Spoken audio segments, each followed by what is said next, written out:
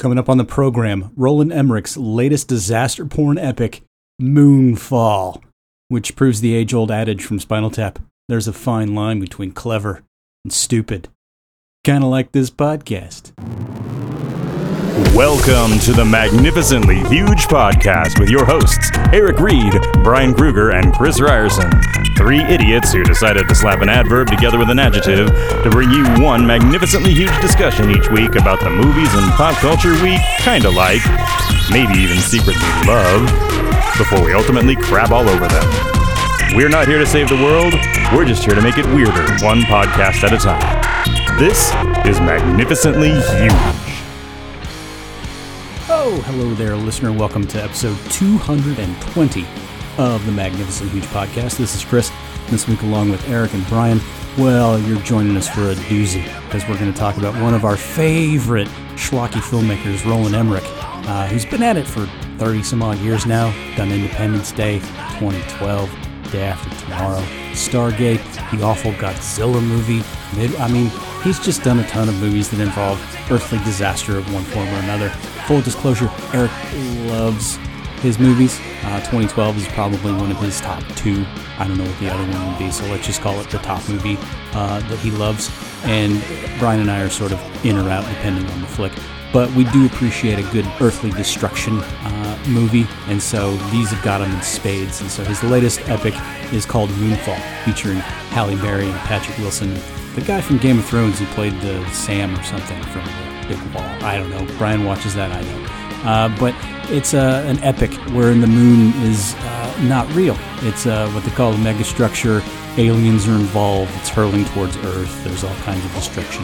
And, they got to save the day before everybody dies. It's a totally cut and paste Roland Emmerich movie, just with different stuff that's just bad shit. Crazy, which is what we enjoy about it. Or did we? We're going to discuss, because some of us liked it, some of us didn't, and some of us liked it and didn't at the same time. So you'll have to find out. But if you like what you hear on the program, reach out to us, magnificenthuge@gmail.com. You can also reach out to us on Twitter @maghuge. We're on Instagram. We're on Facebook, Magnificent Huge Podcast. You can reach out to us via our website, maghuge.com. But you can reach out to us at Apple Podcasts, Stitcher, SoundCloud, iTunes, if that's a thing. Is that a thing? I don't know. Whatever. You know where to find it, because you're listening to it right now. And we hope you just send us some good vibes, rate the program highly, and enjoy the program. So without any further ado, we're going to get dumber by the minute by watching Moonfall. What it is. Hey kids, what it was. This is Eric, and I'm magnificently huge. Hey Eric, this is Brian. Are you magnificently huge? And I am magnificently huge. This is Chris. I'm just sort of medium. Yeah. Fair enough. Boy, they're so glad they're listening to us now. Let's hit the action. Yeah. What have you guys been up to? Yes. You mean the fresh shit? Yes. This shit is fresh. Oh shit, that is fresh. This stuff is really fresh. I got a bunch of fresh shit. We got to get this moving. I'll go. Okay. All right. You go. So went to the movies and saw a movie that was not part of some big dumb cinematic universe franchise. It was The Lost City with Sandra Bullock and Channing Tatum. That looked oddly interesting. I was watching it like that's something I totally would not like to see, but somehow I want to see that. It looked like a riff on Romancing the Stone. Yeah, it is romance. It is an inverted Romancing the Stone. Okay. So it's literally and Sandra Bullock is sort of quietly in the background, clearing a path for actresses to follow, and has been for years, right? But she produced this thing. She stars in it. She looks great. She's doing the thing where you've got the action movie, but the guy is the damsel. The guy is the one with the nude scene. The guy is the one who's the pretty one, and she is 16 years older than him, right? So it works. It works when it's Channing Tatum, I guess, right? It works when it's Channing Tatum. Daniel Radcliffe is in this as our villain, who is playing that, and it made me laugh. Yeah, he's playing this really rich guy who is after this hidden treasure to show up his younger brother who inherited everything. He's just a total prat. And then Brad Pitt shows up and is just awesome. Apparently he and Bullock sort of did a tit-for-tat trade-off on that. So he did this, and she's going to do a small part in Bullet Train. And that was like their whole Bullet Train looks so good. Have you seen the trailer for Bullet Train? Yeah. And it wasn't supposed to be a comedy, apparently, but Brad Pitt showed up and said, this is totally a comedy, and then it became a comedy. Yeah, I'm so there for Bullet Train. That might be my most anticipated movie of the summer. Yeah. But anyway, Lost City, I mean, it is what they, what they advertise it to be. It is a riff on Romancing the Stone, and it's light, frothy, fun romp through the jungle. You remember when they used to make those all the time and it wasn't a big deal, and now it's sort of like it's a big deal because they don't make them. Yeah, it's a throwback. Strange. Yeah. I wouldn't even think of it as a big deal. It's exactly as big a deal as it was back then. Okay. And it's fun. It's definitely worth a watch when it comes to streaming or something. It's good stuff. Okay. Would you? Did it change your life? Would you? Not at all. Was it better than Cats? Would you watch everything it again? is better than Cats. My God, have you seen Cats? Yeah, I did. No, I didn't. Great performance in a bad film, Judi Dench. Yeah. Oh, are we linking to the previous episode? Yeah. Yeah. Okay. Sorry, I've been thinking about that all week since last week when we did that show. Okay. They're just festering. It was just eating away at you, I can tell. Yeah. Okay. Oh well. Dame Judi Dench. But while we're doing throwbacks, I have some music stuff for you guys. Okay. There is a new Men Without Hats album. Shut up. It's called Men Without Hats Again Part 2. There was a Part 1 where they were basically doing rearrangements of their own songs or covers. Okay. This is not that. This is Part 2, which is all new material. Yeah. And we still haven't found our hats. No, they have no idea. I think they've deliberately avoided hats. They seem to be pretty anti-hat. Okay. But it's their best album since Pop Goes the World. It's really, really solid. When was Pop Goes the World? That was like 1990. Yeah, like 32 years ago. So yeah, I guess good for them. Maybe? No, Okay. I mean it's a lot of fun. It's upbeat. It's enjoyable. It's got some cynicism laced in and some sadness laced in, as did the Pop Goes the World album. I'm just gonna play a little track here called "If the World Should End Today." It's just a fun little love song. When I first laid eyes on you,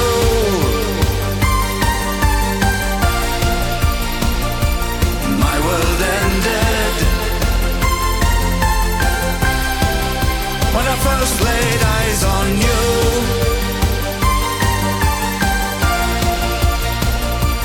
time suspended. When I first laid eyes on you, finally I knew why 1 and 1 is 2. When I first laid eyes on you. Good stuff. Check it out. It's got a good beat, and you can dance to it. Yeah. And then last night went, and I've never seen this band live, so it was kind of on the list of bands I gotta see live. I went and saw Journey, and the opening act was Toto. Good God. Nice. What? How old are you, man? That's like I'm slightly younger than you, Chris. yeah. But you like full on embraced your middle age, and it's great. I appreciate that about you. I am living my best life. I now have the freedom and the money to do this shit, and I'm doing it. Yeah. So somehow Journey is still selling out stadiums. Like, this was at the hockey stadium. Like, this is a big audience. Somehow Journey is still that big. Yeah. Do But they still have that that Filipino kid who's like still trying to escape? And he kills. Does he have like? Yeah, and he has Arnell. like a steel shackle around his ankle so that he can't run. I mean, here's the thing. this guy has so much energy. Like, I don't know if he's just doing lines in the back or something, but like he somehow is just able to run around and jump around this huge stage and keep playing in the crowd and hit these very high notes. It's the same lineup they've had since they brought him on. So it's the same everybody, and it's also kind of the same set they've had since they brought him on. Which is to say, it's really good, and the entire set list is like hit. Oh, yeah. I would never fault anybody for liking Journey. It's like one of those bands that you can shit on so easily from the late 70s, early 80s, but by God, they get the job done. Yeah. I will just...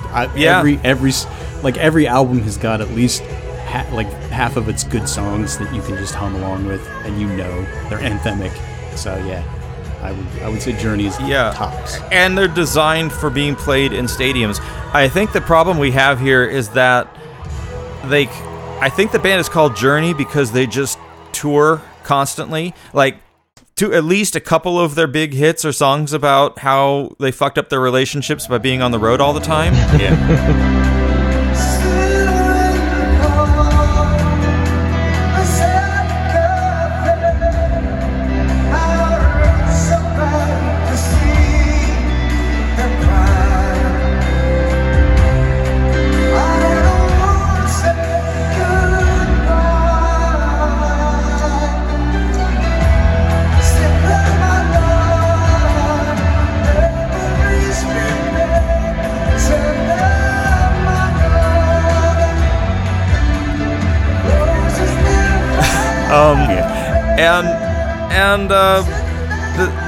The thing is that, like, that guy's been playing the same exact guitar solo for 40 years, right? Who, Neil Schon? Yeah. Yeah, okay. And he plays it fantastically. They're all just really, really great musicians, but it's so dialed in that it lacks a groove sometimes. Yeah. Like, they don't lock in as musicians. Interestingly, when they do decide to kind of let loose a little bit, and they'll do it on songs you wouldn't care as much, like Lovin', Touchin', Squeezin', because it's just a blues song, right? They allowed themselves a little bit of leeway, and that song clicked.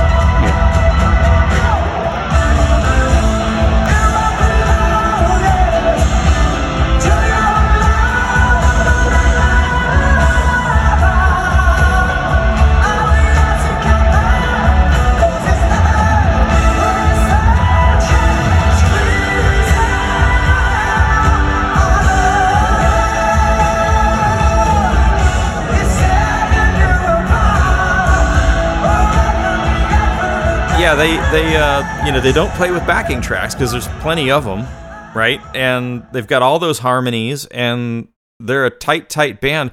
Where they were really let down was not by the band. The band showed up and did their thing. They were let down by the light show and the audio mix.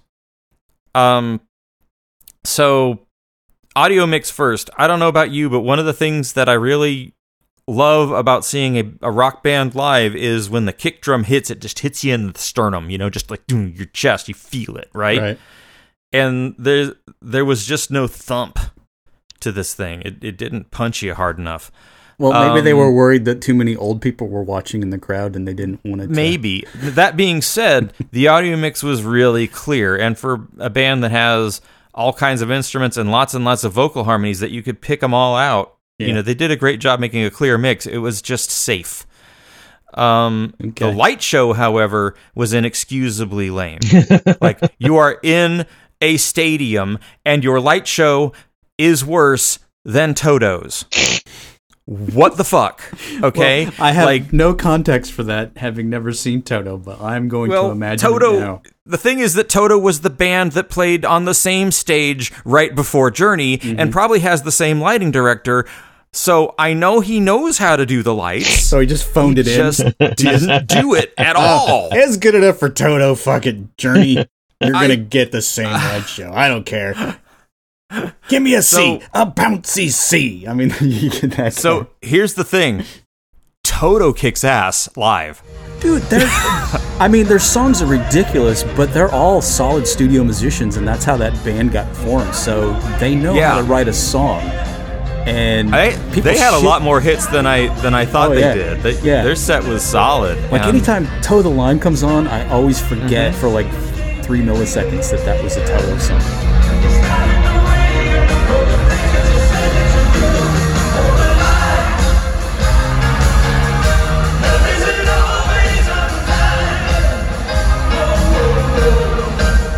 Yeah, they went like second on that one. They just came out swinging. So this version of Toto, I mean, it's 2 or 3 of the original guys, and then like the rest are session players, and they're like ridiculous session players. So the keyboardist was the guy who was playing on the last Prince tour, and their drummer was Snoop Dogg's music director for like a decade. And these guys groove.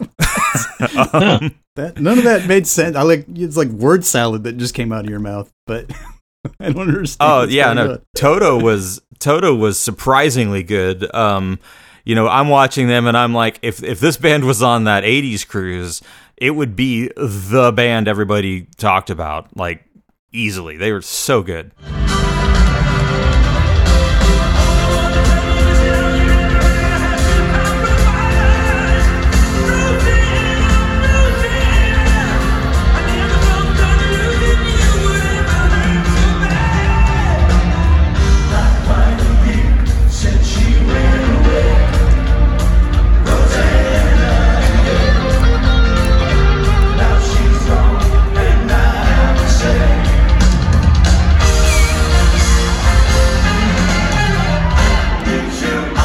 So my guess is they played all the hits. Like you can't. Oh yeah, they played all the hits. Like did they play 99? That's like one of their pseudo hits. I don't know that one by name.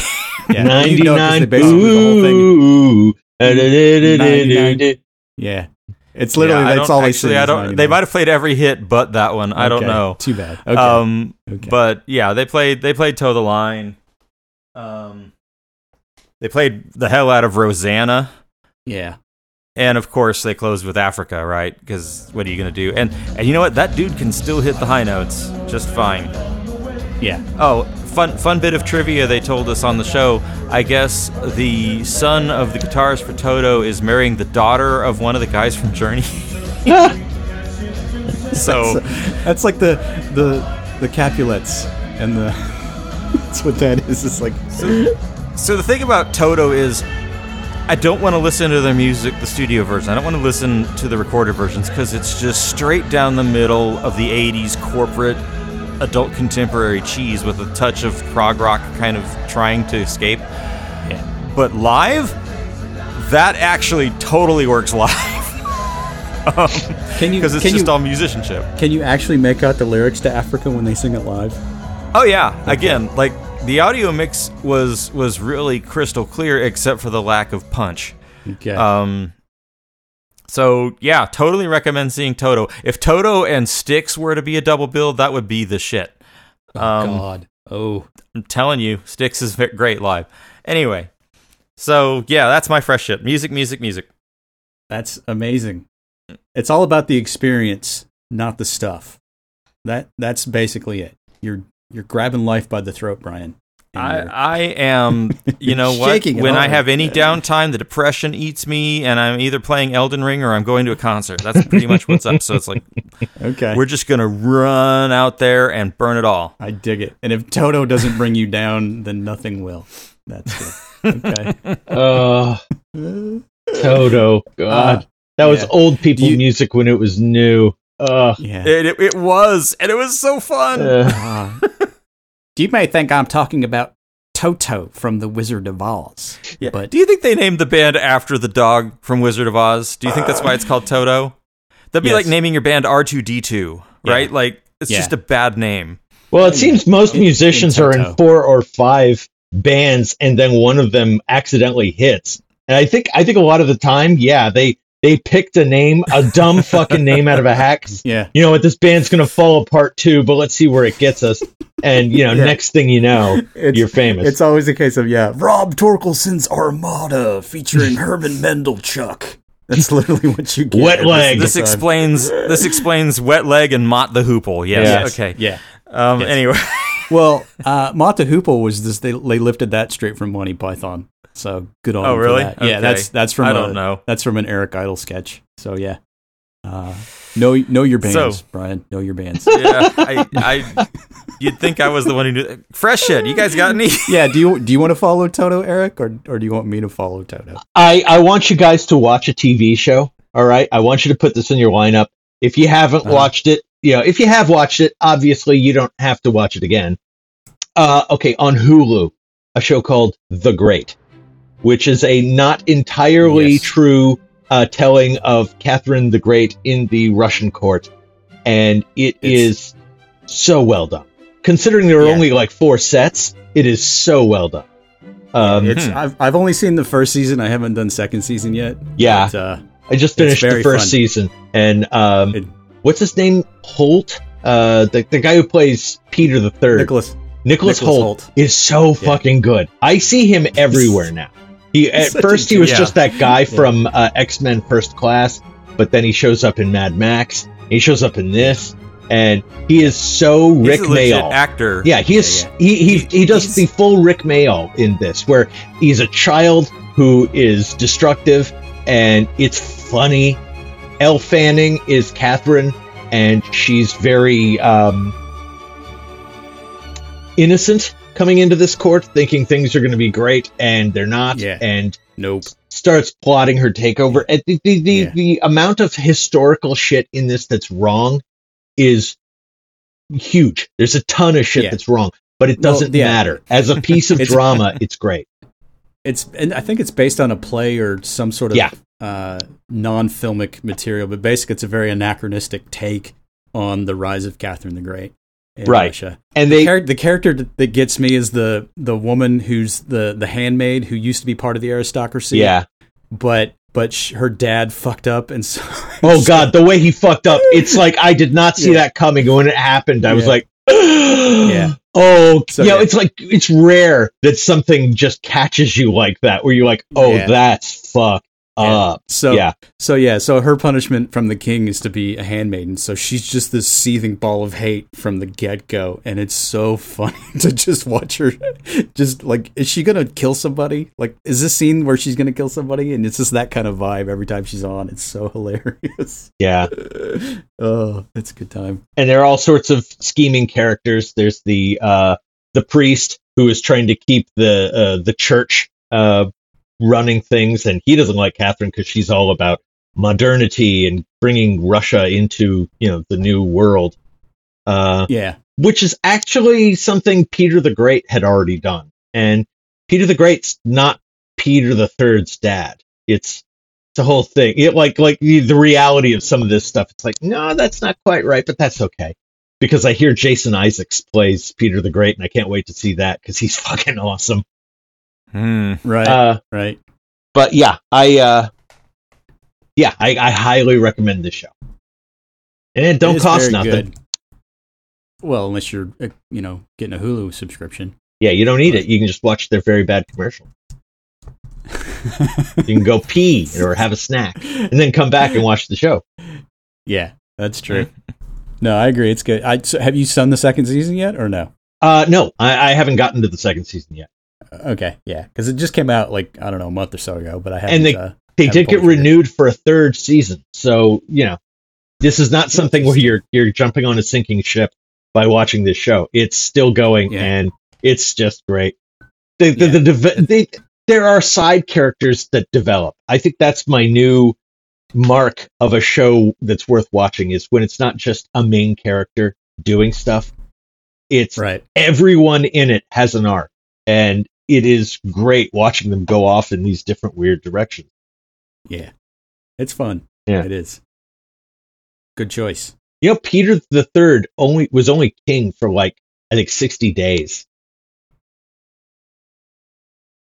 This thing takes place over the course of years, and it's like Catherine came in and got the fuck rid of him fast. Well, you almost have to, but yeah. I do like the liberties that they take with the history just to move the plot along. Oh yeah, me too. So, I mean, it's also a multicultural cast, even though it's Moscow, and I love that too because it's like, look, we're not taking none of this shit seriously, so why not cast some black actors, some Asian actors? Why not? Who cares? Yeah. Well, that and I think the reason Brian should watch it for the most part is because the music is not diegetic at all. It's like the episodes will end and you'll get like a post-punk anthem or something. Yeah. In the credits. And so it's very much them going, this is, I mean, it's kind of history, but it's not. Yeah, history. it's just we're modern people making a costume drama exactly. way we feel like it. Exactly. Yeah. Basically. It's funny, I'm watching Only this funny. and I keep going, God, where are all the grown-ups? That's how old I am. I'm like, how are all these children running this court? And then the show ends with the Buzzcocks, and I'm like, oh, that's right. I'm old. Yeah. I'm old. Yeah. Ha, ha, ha, ha, ha. So yeah. Well, bravo. Yeah. Bravo. So see it. All right. What else? That's it. That's Chris. all. That's it. Freshen up our shit. Go. Well, I got a book for Eric that I would recommend, and I know you don't like novels, Brian. Yeah, so we're now at the point of Brian's not going to read. Yeah, so I have a book for Eric. So Eric. you can just fuck right off. But this one is definitely up Eric's alley. It's an apocalyptic Doom Times tale by a guy named Chuck Wendig, who has a bunch of different novels out, but he's also notable for doing some of the Star Wars novels, like Star Wars Aftermath or something.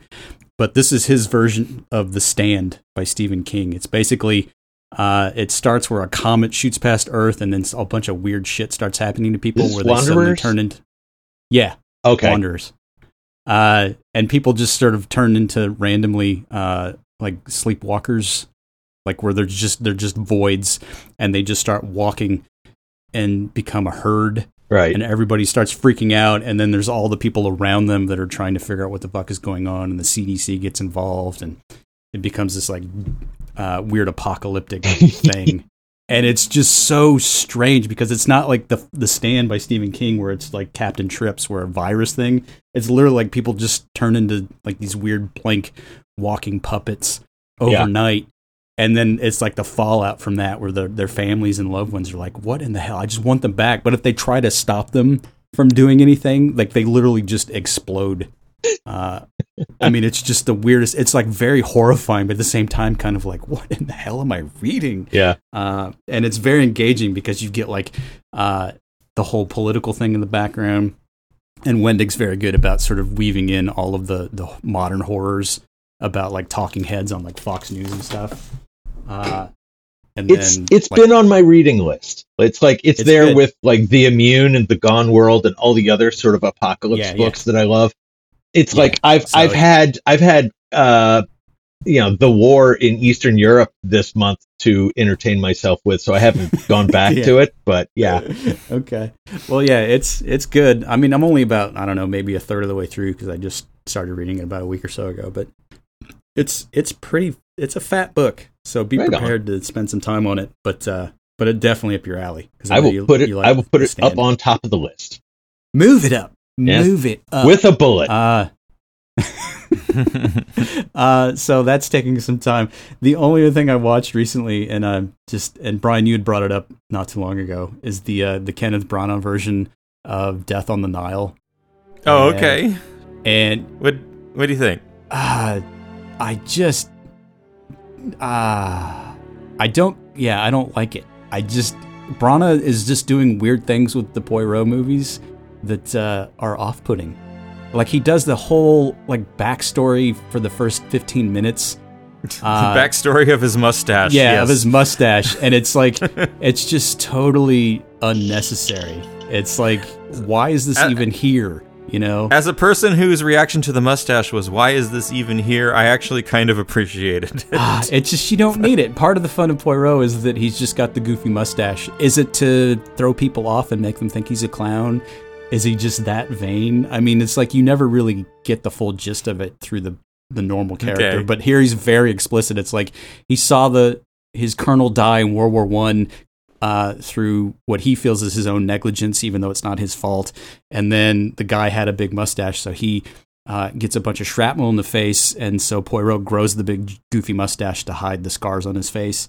It's like, you don't need that information. That just totally changes the character. And then you get into the whole like soul music and R&B blues music and whatever that's not in the book, just because he wants to update it with some sort of modern take on culture and race relations and such, and it just detracts from the story overall. So what you get is basically just a bunch of people who are suspects, but it doesn't really gel around anything. It's so more involved with how it's looking than how it's portraying anything as far as a mystery. Because it looks great. It's like, it's glossy, it's, Hollywood, but it's just empty at the center. Just totally. So I think that the difference between our experiences here is that I wasn't familiar with the original, right? I knew it existed. I've not seen any of the adaptations or read the book. Yeah. So this was my first exposure to it.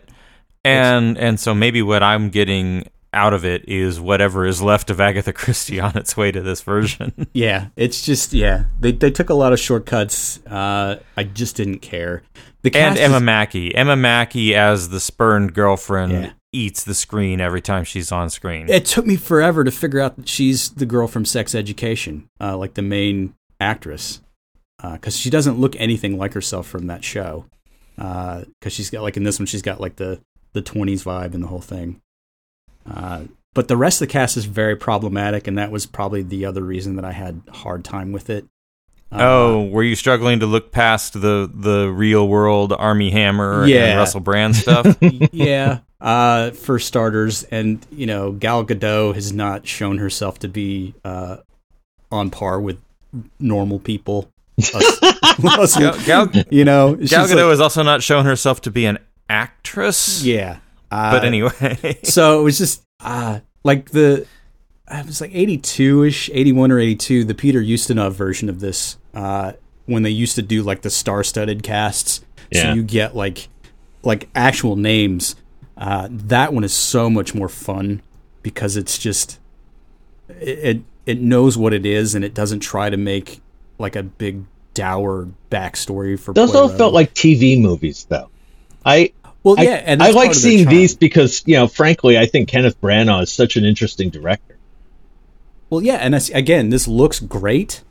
It's a hollow bonbon. There's no reason for it to exist other than somebody said, hey, we haven't done a Agatha Christie movie in like 40 years. I will say, as vanity adaptations go, I'll take these over the Guy Ritchie Sherlock Holmes crap any day. But I honestly, though, I have a feeling that when Kenneth Branagh made Thor, Kevin Feige said to him, "You got to get yourself a franchise. Go find something out there. Nobody's milked to death, and just like fucking do that." Well, he's been trying, right? He did that Artemis Fowl thing. Yeah, we had this discussion when Brian brought it up too. But he's done that. He's done the Jack Ryan thing. I mean, it's right. Just, he's been trying this for a while. Yeah, he's a director in search of a franchise, and I think he finally just said, "Fuck it." He's like, I'm going to do what I did with Shakespeare. I'm just going to bulldoze my way in here, and I'm going to take the juiciest fucking role, and there's not a goddamn thing you can do about it. I mean, that's literally it. Right. Because I'm Buddy fucking Holly, that's why.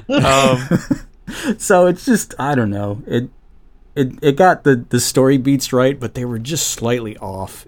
Nothing about it gelled for me, and I was just sort of disappointed. I liked Murder on the Orient Express much better as a movie than this, and so I shudder to think if they give him another $50 jillion budget to make another one, what it would be. Like, I don't know. I would like to see him do And Then There Were None. I think that would be fun, because that's the one where it's the strangers all wind up on this remote island in the... Isn't it 10 Little Indians? Sea. Yeah, 10 Little Indians is the Americanized version of it. But they wind up getting bumped off one by one, and they don't know who's doing it, and so it's like the whole thing is just this like almost a ghost story. That one would be fun. I could see Branagh doing that, so I'll just throw that out there. But otherwise, nothing. Ugh. Didn't care for it. So, all right. And that's the fresh shit. Yeah. So I was, needless to say, very disappointed when I decided to say, hey, let's do Moonfall, because if you follow disappointment with even more disappointment, you ultimately get disappointing. Okay. You are out of your mind. That's all I will say. Let's talk about fucking awesome. My God. Oh yeah. Oh, Moonfall it's is it's juicy. Okay, so the hold on. I want to set the stage a little bit, right? Like, so first of all, very early in the show, we did a show on the Hurricane Heist, which was just such a stupid ass movie, and we just loved reviewing it. And we've been looking for what's the next one. What's the next one, right? The Moonfall, the first teaser came out and took itself way too seriously. It's like, Roland Emmerich is going to destroy some shit again, and it's super serious. And I'm like, don't care. And then the second trailer comes out, and it's like, okay, Roland Emmerich is going to destroy some shit again, and it's bug fucking sane. Yes. And I'm like, Roland Emmerich is just the fucking master of disaster films. He made the greatest film of all time. I don't mean Citizen Kane. I don't mean 8.5. I mean 2012, where he destroys the world. I am down for any time he wants to wreck some shit. Well, but here's the thing: is you watch Moonfall, and if you've seen any of those movies and have any affection for them, which I don't have near as much as you do, Eric. I don't cut them near as much slack, but they're entertainments, pure and simple. But if you've seen all of his other stuff and you watch this, you're like, he's just phoning this shit in. God damn it. Because it's literally like piece from here, slap it all together with some weird razor-thin plot, and then, just destroy the Earth. The idea is that the moon, and this is all based on theories and, conspiracies that go back decades. The moon is an artificial object. And people have thought that artificially made. People have said for a long time, one, it always faces the same side, always faces the Earth. It doesn't rotate on its own. It is magically perfectly aligned to give us a solar eclipse. It's like all this stuff that's like, we don't know what the dark side looks like because obviously there's no light. This presumes that it was put there to seed the Earth with life, and that an AI that destroyed the culture that created it has been hunting for us all this time, and now has found the moon and is like gearing it up so it can kill us. Yeah.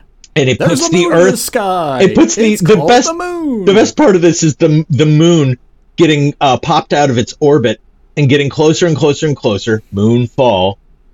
And the fact that every time it comes over the horizon, gravity is like lessened because you're like fighting between the two gravities. It's so funny and so like stupid and so great. It's very 50s B movie. I like to do that. It's Roger Corman if he was given like a dream budget. Yeah. Well, if Roger Corman got a dream budget, of course, he'd have made 300 different small shitty films, but this is like that level, but I don't think the effects were on par with previous ones. It seems like he did. Yeah. He got somebody new who wasn't either as good with it or too good with it, because there's some parts that look like they're models. This is like Roland Emmerich is like, what if Armageddon, but even stupider?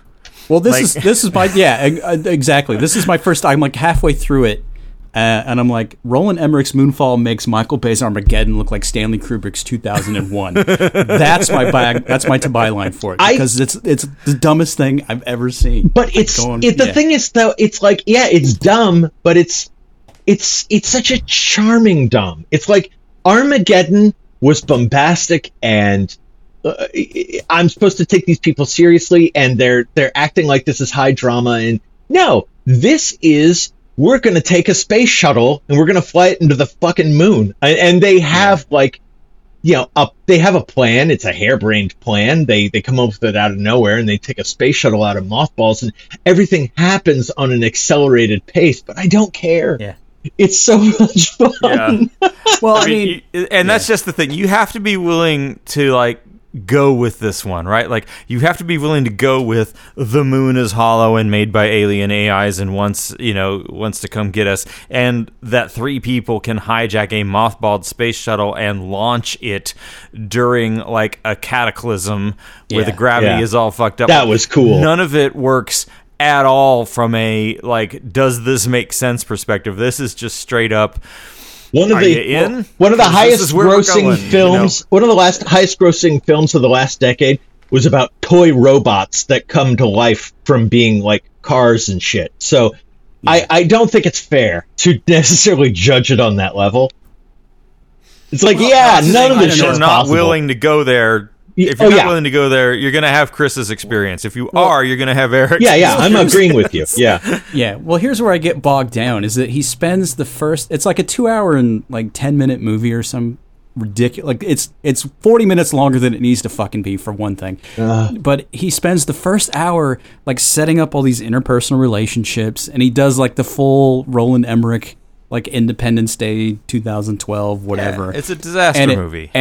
And then he just sort of like ignores all of that to turn it into like this let's go into space and kill some aliens thing, but it's just the three of us.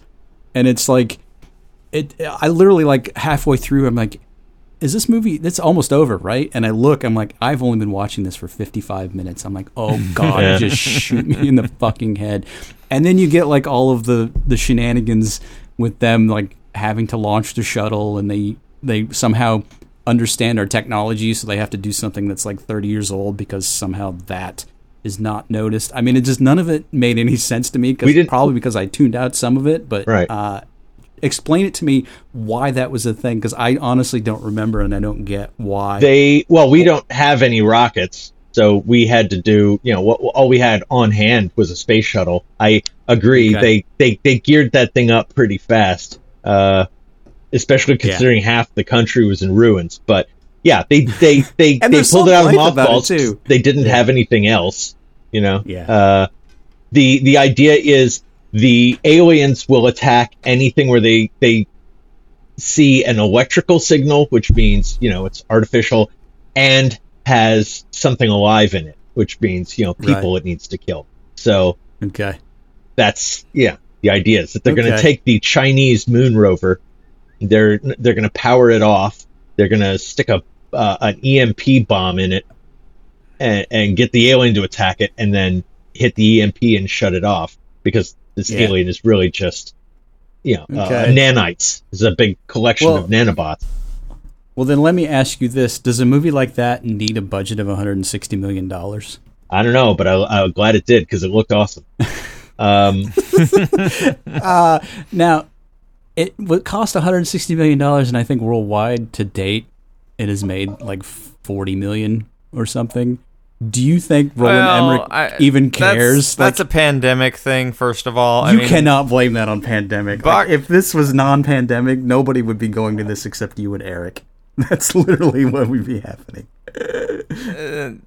I don't know. I think box office totals are generally deflated until very recently. But also, let's see. It's like what? It's April 10th. It came out in China March 25th. It hasn't really had time to build. I think it'll make more. Well, I mean, if you look at his output, just to put it in perspective, because let's be real, Emmerich has not really had a big boffo movie since 2012. Like the gemstone of his oeuvre.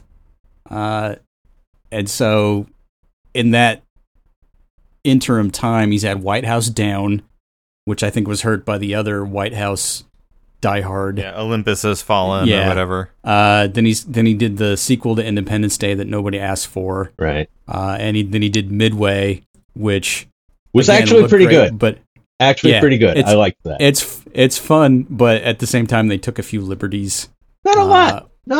But have we realized that maybe he's better with Dean Devlin? Is that where you're going with this? That is exactly where I'm going with this. It's sort of like the early Emmerich movies, as dumb as they are so much fun.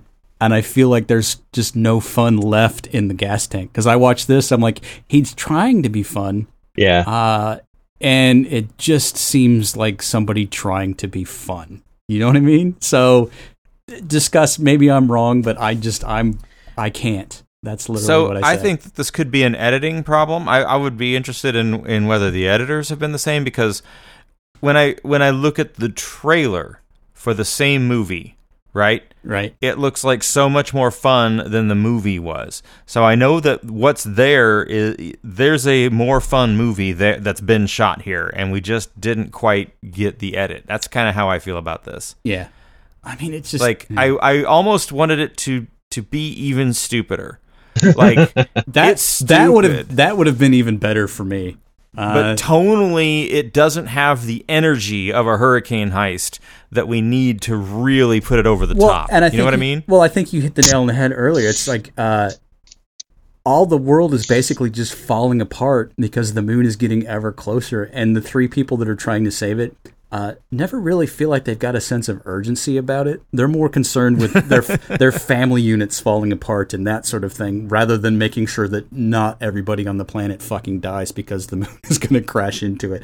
It's just, there's a disconnect somewhere, and I think that's what bothered me the most. Like, even in the goofiest 50s B movies, there's that sense like, well, we're all fucked unless something's done. And it's just wasn't. A lot of that is really just so that we can establish the ground characters, because we're going to be cutting from the three of them in space to the family trying to survive. Exactly. And it's like, you can say, okay, why don't we just ditch the family and just be in space? It's like, because then we don't get to see all that cool shit.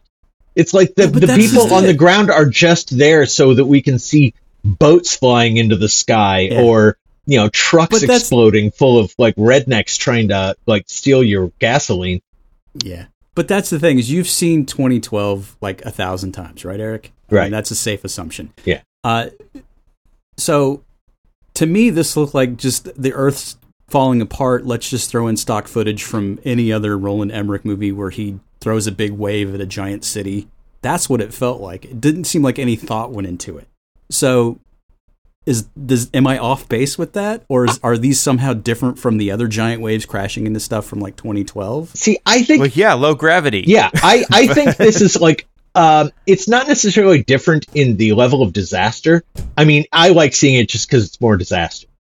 It's like that's just fun. But the reason for the disaster, I think, was more creative. I like the idea of doing the whole artificial moon thing. It's like he's just found another goofy, weird thing to hang a movie on. 2012 was based on the goofy idea that the Mayan calendar predicted the end of the world. It's like, I love that. Taking like basically what's a bad In Search Of episode and making it into an action movie, Okay. I also like that the main characters, played by Patrick Wilson and Halle Berry, do not form a romantic relationship. It's like it is never hinted that they will get together. They never start to get together. You never think, I think they're going to get together. No, they could have both been played by women. They both could have been played by men. It would have never been a relationship thing. Yeah. Well, on that too, but then the whole story with Patrick Wilson's character is that he saw the AI hit the moon and their space shuttle mission got fucked up, but nobody believed him. So there's your stock characters. Like, there's something going on, and nobody. That's a very Roland Emmerich character, Yeah. The guy who knows the truth but is too crazy to be believed. That's a very 1950s sci-fi monster movie of the week character. Yeah, no, there's nothing structurally original about any of these movies. So he gets drummed out of NASA and becomes a disgrace, and his ex, they do the whole thing 10 years later, and so you see the fallout where he's just struggling. So his wife has moved on, married someone else, played by Michael Pena, who's like a Lexus dealer. So of the family unit, it's like, why do you have to kill the Mexican guy? I mean, that's literally like what it all. Oh yeah, that's right. The father, the new stepfather, always dies in a Roland Emmerich film. It's like, if you married the lead character's wife, you have to be dead by the end of this thing. Yeah. And so then you get like the ending from The Abyss, where it's like the aliens are discovered and the platform's up, and then everybody's meeting, and the reconciliation can finally happen. I mean, it's sort of like they just threw Michael Pena's character in there just so that you could see that, somebody's got to die so that the ex-wife can come back to the husband. I mean, it's like all these weird, stupid threads. But when the kids and the nanny are running across the Rocky Mountains and the bridge falls, and you see the moon like barreling down in giant relief in the background, creating these gravity waves, and they do like a Super Mario Brothers jump across the bridge to save themselves. I'm just like, what in the hell That's the best part of the movie. Like, what is going on? Oh, Yeah, to me, more of that. Like, to me, I nearly pissed myself laughing. I think I actually started clapping my hands when the moon came like within a half a mile of the surface of the Earth. It was just like a close call hit. Like, Hello. so funny. Yeah. Oh my god. Oh my, yeah. So it's just stuff like that makes me almost appreciate it, but at the same time, it's just wasted on this. It brought me great joy watching this because it knows what it is. And should it cost that much? It really should not. But it doesn't matter. It's like it is what it is, and what it is so entertaining. I think most of the budget went to Donald Sutherland's cameo. Do you think? He just like shows up for maybe that was probably just a favor. Yeah. He just shows up for like 5 minutes. I'm like, is Donald Sutherland really in a wheelchair, or is that just his character in a wheelchair? Because he's old. Either way, they sold to listen, dude. You don't even have to stand. Okay, you can just sit. You just phone it we in need you for like 30 minutes. Yeah. Let's just get this done, and you get paid. Yeah. You remember when you did the remake of Invasion of the Body Snatchers with that kind of vibe, man? Just do that. Here's $10 million. I mean, Remember when you did Backdraft 30 years ago? Yeah, exactly. I'm always amazed at the casts that Emmerich gets for these things. Like, just people just sign up left and right. I mean, this one's more B-movie cast than some of his others. But he's got an Oscar winner in there with Halle Berry. He's got Patrick Wilson, who's admittedly just in whatever he can get. He picks bad stuff, Wilson but he is very good. Yeah. He was in Midway, right? So so he knew what he was getting to do. And then Sutherland, obviously, and then you get John Bradley, who is Sam from Game of Thrones, right? Yeah, so he's comic relief again. As the mega structuralist. Is that a thing? That's what I kept trying to figure out. Well, that's apparently the thing Eric's all into. It's like, the moon is made of cheese or whatever. It's a massive structure, and the idea is he mentions Dyson spheres, but doesn't go into it. But a Dyson sphere is such a neat idea. You build basically a shell structure sphere around a star or a dead star, and you just collect all of its energy. It's like, okay. Well, we're not going to spend too much time on that because that's it's like that's nothing more than a reason to do all this shit. But well, then when you get to the actual like moon and they're flying around inside and you see all the architecture and stuff, and it's like these basic just giant iron rings that looks like a gyroscope. I'm like, so when does Thor show up to like create his new hammer? I mean, that literally is the vibe I got, because it's like it's just they're borrowing so much stuff that you've seen from other things. Though Thor, really, that was a Dyson sphere. I mean, that was another one, because the other idea of a Dyson sphere is you don't necessarily have to make like a whole sphere around it. You just need enough points around the star to collect its energy, and that's what they did in Thor. And but they didn't call it a Dyson sphere. So and not to be confused with a Faraday cage. So just know that right now, physics fans. If you're a fan of the level of nerdiness in this conversation. Okay, so if you're going to build a Dyson sphere, you don't really need a sphere, you just need the points around it. It's true. Okay, I'm sorry I know things. I'm sorry, but read a fucking book, man. Read a fucking book. Yeah. How dare you accuse me of being a nerd? Now, the thing is, when he actually meets the aliens, it's completely taken from Star Trek Deep Space Nine. The bit where the emissary meets with the prophets is the exact same thing they do here, where they meet with the program that's running the moon. Well, not only Deep Space Nine, but that whole scene, I mean, that's lifted from other stuff too, like Mission to Mars, that really awful fucking thing. Where you have a completely white void. Where you meet the thing in a white void, that's in Mission to Mars? Oh, wow. Yeah. Yeah, it's the Abyss. It's the Abyss. It's Captain Marvel did it. Captain Captain Marvel did do that. That's right. Yeah. And Matrix. Yeah. Which goes, all the way back to stuff like 2001 again. So it's just sort of just they're lifting all these things that hint. Okay. That's not as bad then if everybody does it. Yeah. Yeah. So it's kind of wacky. But the thing that freaks me out is when you look at the cast that he almost had for this. So instead of John Bradley, you could have had Josh Gad as the crazy scientist. Do you think that would have been better? No, I tire of Josh Gad, frankly. Okay. I like John Bradley in this. What's wrong with John Bradley? I like him in this too. Well, I like that they didn't even... Maybe it hits harder if you watched Game of Thrones, because he was a big deal in Game of Thrones. So. I also, when the thing is, he's he actually knows what's going on, and everyone thinks he's a goof. If it had been John Gad, then he would have just been a goof the whole time. But when this guy tells you the real shit that's happening, it's, believable. It's not just somebody being a goof. He actually knows what's going on. Yeah. I just like that they didn't try to disguise his English accent, and they actually wrote it into the script where, he was born in England and then came over to the States and yada, yada, yada. Yeah. I always appreciate it when they don't force them to do accents they're probably not good at. Yeah. So I applaud them there. The thing that they did do, and again, you can't criticize it too hard because this is a disaster movie thing, right? But they're having their meeting of the people who believe the moon is the structuralists or whatever, and they're having it at like the Holiday Inn in LA, where no building is really taller than like 3 stories, and like the building is flooding, and they go upstairs, which means you're totally stranded in this, oasis because it's LA and everything's, parking lots apart. And then they take a nap. And then they go back downstairs. Yeah, and then they take a nap and they go back downstairs, and it's like, wait, guys, flood. Yeah. Flood? It's like the flood comes in, and it's like suddenly it's like, okay, we're good. We live here now. And then suddenly, like 2 scenes later, the army shows up to collect the scientist and his the water's receded. Buddy. The water's receded because the moon went over the horizon, so the gravity wasn't yanking at it.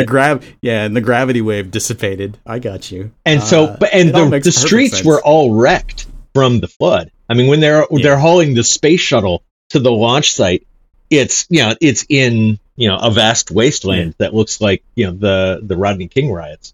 Yeah. Well, I will give you this. The joke that did land for me was when they get the old Endeavour space shuttle out of the museum, and someone had already vandalized it with "fuck the moon." Yeah, and then it had gas. It was already fueled up. Yeah, like because that's the thing. The shuttles in the museum have gas in them. Well, the fact that they're like towing it through the streets with boats and trucks and whatever in the way. It's like they're just really ringing this out for all it's worth. But then you get the shuttle on the launch pad, and Halle Berry makes a joke. She's like, do you think with all this time we could have just maybe painted over that? Because it's the shuttle on the launch pad that says fuck the moon. And it just, that to me, just that landed somehow. I think that sums up the whole thing for me. Moonfall, fuck the moon. That should have been the tagline. Yeah. And digital filmmaking at its finest, because in the preview it says screw the moon. Yeah. Oh, yeah, really? Really? Yeah, that's one of those different effects shots in the trailer situations. So look for that on TNT when it airs next month. That's basically what the deal will be. But it's just, I don't know. I mean, I can't speak to Patrick Wilson's oeuvre because everything I've seen him in has basically been stuff like this. So he's pretty much holding his own. But Halle Berry just looks like she's phoning it in. You know what I mean? She always does. I'm no fan of hers. She's a very weak actress. But if you get good, here's the thing, Chris. You asked, how do they get these people? Money.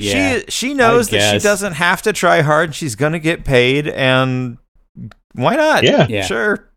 Well, I don't know. I think from what I read, like Emmerich had been developing the project at like Universal or some studio, but it was in pre-production for so long that they lost the rights, and so he got them back.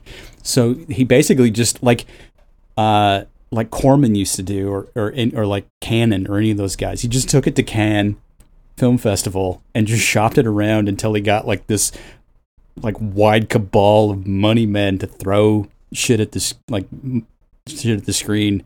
It's like when you watch a movie and it starts out and you get 10 minutes of just nothing but banners for production companies, you know you're in for a good ride. Yeah. Am I incorrect there? Because it's like, oh, God. I cannot for the life of me understand why it's necessary to put the big animated banner up immediately followed by the exact same words but now as part of the movie titles. Like, just put the banner up. I don't need to see, it's production company presents. Yeah. It's like they're contracted for one, and but I want my splash screen too, so that they know it's me. And now everybody does a splash screen. Yeah, well, and they did it. Well, in this one too, they did it with all of like the news footage stuff to kind of set the scene. Yeah. So I guess you have some sort of context for what's going on. I appreciate that more than when they do just the drawn out like 5 notes of music over 1,000 banners. Yeah. And it just sort of like lulls you into submission until the actual title comes up. And then you're like, oh, the movie. Okay. My popcorn's already finished, but I'm ready to roll, man. I don't think that's necessarily as bad a thing as it is when you see 20 names come up as producer, executive producer, or associate producer. Because then that means there are individuals who actually think they know what they're doing. Yeah. You watch Discovery, Star Trek Discovery, there are 22 goddamn producers on each episode.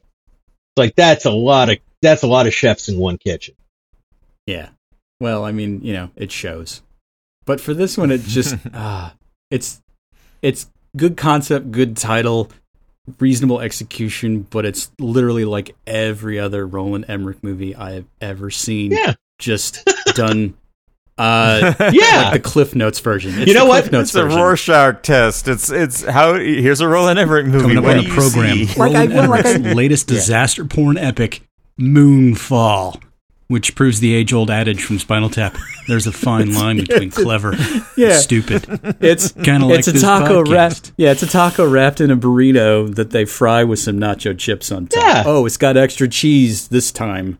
And people that are stoned love it. And the shells are made out of Doritos. Exactly. It's like, that's all I want. That I want the same thing, just a little different. Yeah. I guess that's it. Moonfall is the Doritos Loco Taco of disaster movies. Right. I guess. People who are stoned love it. Yeah. I will go with that. I think that's the thing. You're looking for like a nutritious meal, and I'm looking for something because I'm drunk. Yeah. I mean, yay! I mean, trust me, it's like this has been a rough 2 years, and I am so just empty inside, and I look for stuff that's just total garbage to fill my time. And this one, I couldn't even muster the strength for. It's like Brian went and saw it in the theater, and I am assuming you did too, Eric. And then, we kicked it around, and then Brian just on a whim, just in our chat thread, just said, "Oh, by the way, Moonfall is available out now." I'm like, "Okay, fuck it, let's just do that, whatever." I mean, that's literally like my feeling for it. So I think I'm just the wrong audience for this thing.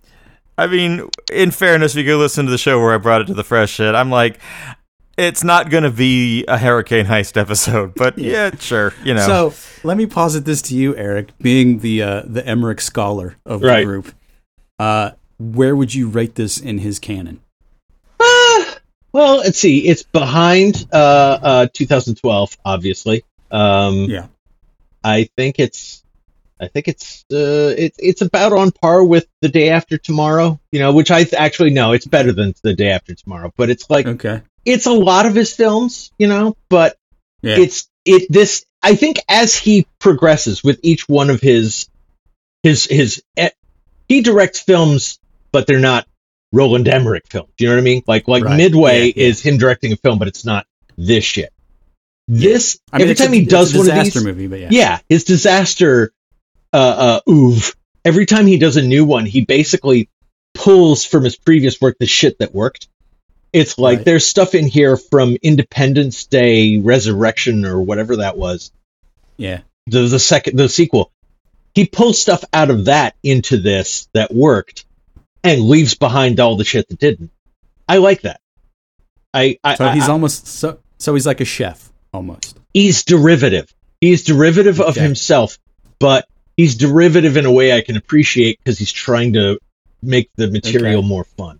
Yeah, I get that. Okay, I'll agree with that because if you compare him to someone who's similar, but who's had much more success, Michael Bay. Yeah, I will take Roland Emmerich over Michael Bay anytime. Right. Any day of the week. At least Roland Emmerich understands that it's stupid and supposed to still be fun. Michael Bay is just a sadist who wants to whack the audience over the head. Right. Basically. Well, all I know is that when I saw Moonfall was coming out, I immediately hoped that it was a sequel to Moon 44 or a prequel. I'm like, it's got moon in the title. It's by Roland Emmerich. Can we just please get some helicopters and canyons again? So what this conversation has made me realize is I want him to go further than he did with Independence Day.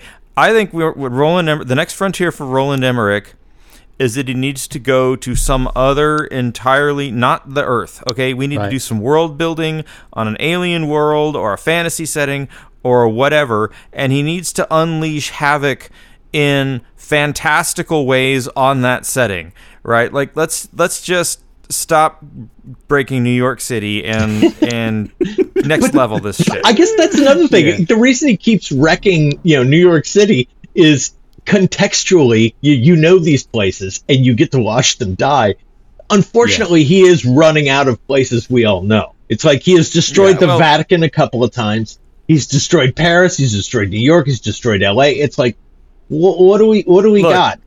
Left. Every effects shop at this point, or at least ILM, has got like incredibly detailed, fully destructible models of the Golden Gate Bridge in New York City at this point, and they're just recycling those assets because they invested in that. You know, we got to blow it up again. Here's my suggestion, and this is more for you, Eric, because I just want to know if you would be on board. So let's say they decide for some reason, and he agrees because Denis Villeneuve just steps down, so they get Emmerich to Dune Messiah. Like, that would be his next feature. Yeah. Can you picture that? That would be amazing. But it's like he would skip all the intricacies of the court drama, and he would just stick with the jihad part. Blow shit up. That'd be awesome. Okay, here's a concept. Okay, let's pitch our idea for a Roland Emmerich film. If we're doing that, mine is it would be Planet America, and basically the Earth is about to be destroyed by something, and aliens come to rescue us, and they take everyone except the people who the citizens of America. They say, you know what? You guys are assholes. We don't want you anywhere near us. And so they take the rest of the planet's population with them, and we are left alone on the planet to be destroyed or figure a way out. Yeah. And they set the oceans to boil. You got to do something like that because you have to have some sort of destruction scenes. Yeah, I've been watching a great History Channel docu-series on YouTube called Mega Disasters: 10 Ways the Earth will be destroyed, and it's like 10 different things about 10 different disasters. One of them is like a gamma ray. The other is we fall into the sun. The other is we collide with a rogue planet. We fall into a black hole. There are all these different ways to destroy the Earth that are so wildly entertaining. He could pick from any of these. Agreed. Yeah, I'm sticking with get off of Earth entirely and start coming up with new and novel weapons and structures and things with which you can kill stuff. Like that is so quaint. That is so quaint. How about not I don't know what you would call it. Not a reboot, maybe a side boot, but basically something taking place in the universe of Starship Troopers. I was thinking about that, except it's a little close to Independence Day. I was definitely there with you. Why? I mean, hell, give him Jupiter Ascending. Nobody cares about that universe. Go blow that up. Or something. I don't know. Anyway, have we done it? Yeah, we're Roland there. Emmerich's Enemy Mine. Yeah, do it. All right, kids. It's the show. If you like the show, subscribe to the show. If you like the show, share it with your friends on your social media feeds. Rate it on iTunes. Help us grow the show because you like it, and don't you want somebody else to like the things you like? Of course you do. Smash that button. Smash the button. Smash it. All right. You want to hear old episodes of the show? Do all that. If you don't do all that, go to our website, maghuge.com, maghuge.com, and there you'll find links to all the ways to contact us. You can find us on Twitter. We're at maghuge. Instagram and Facebook with Magnificently Huge Podcast. And as always, you can email us, magnificentlyhuge@gmail.com. And join us next week when we find another way to blow up the world. Victory for Ukraine.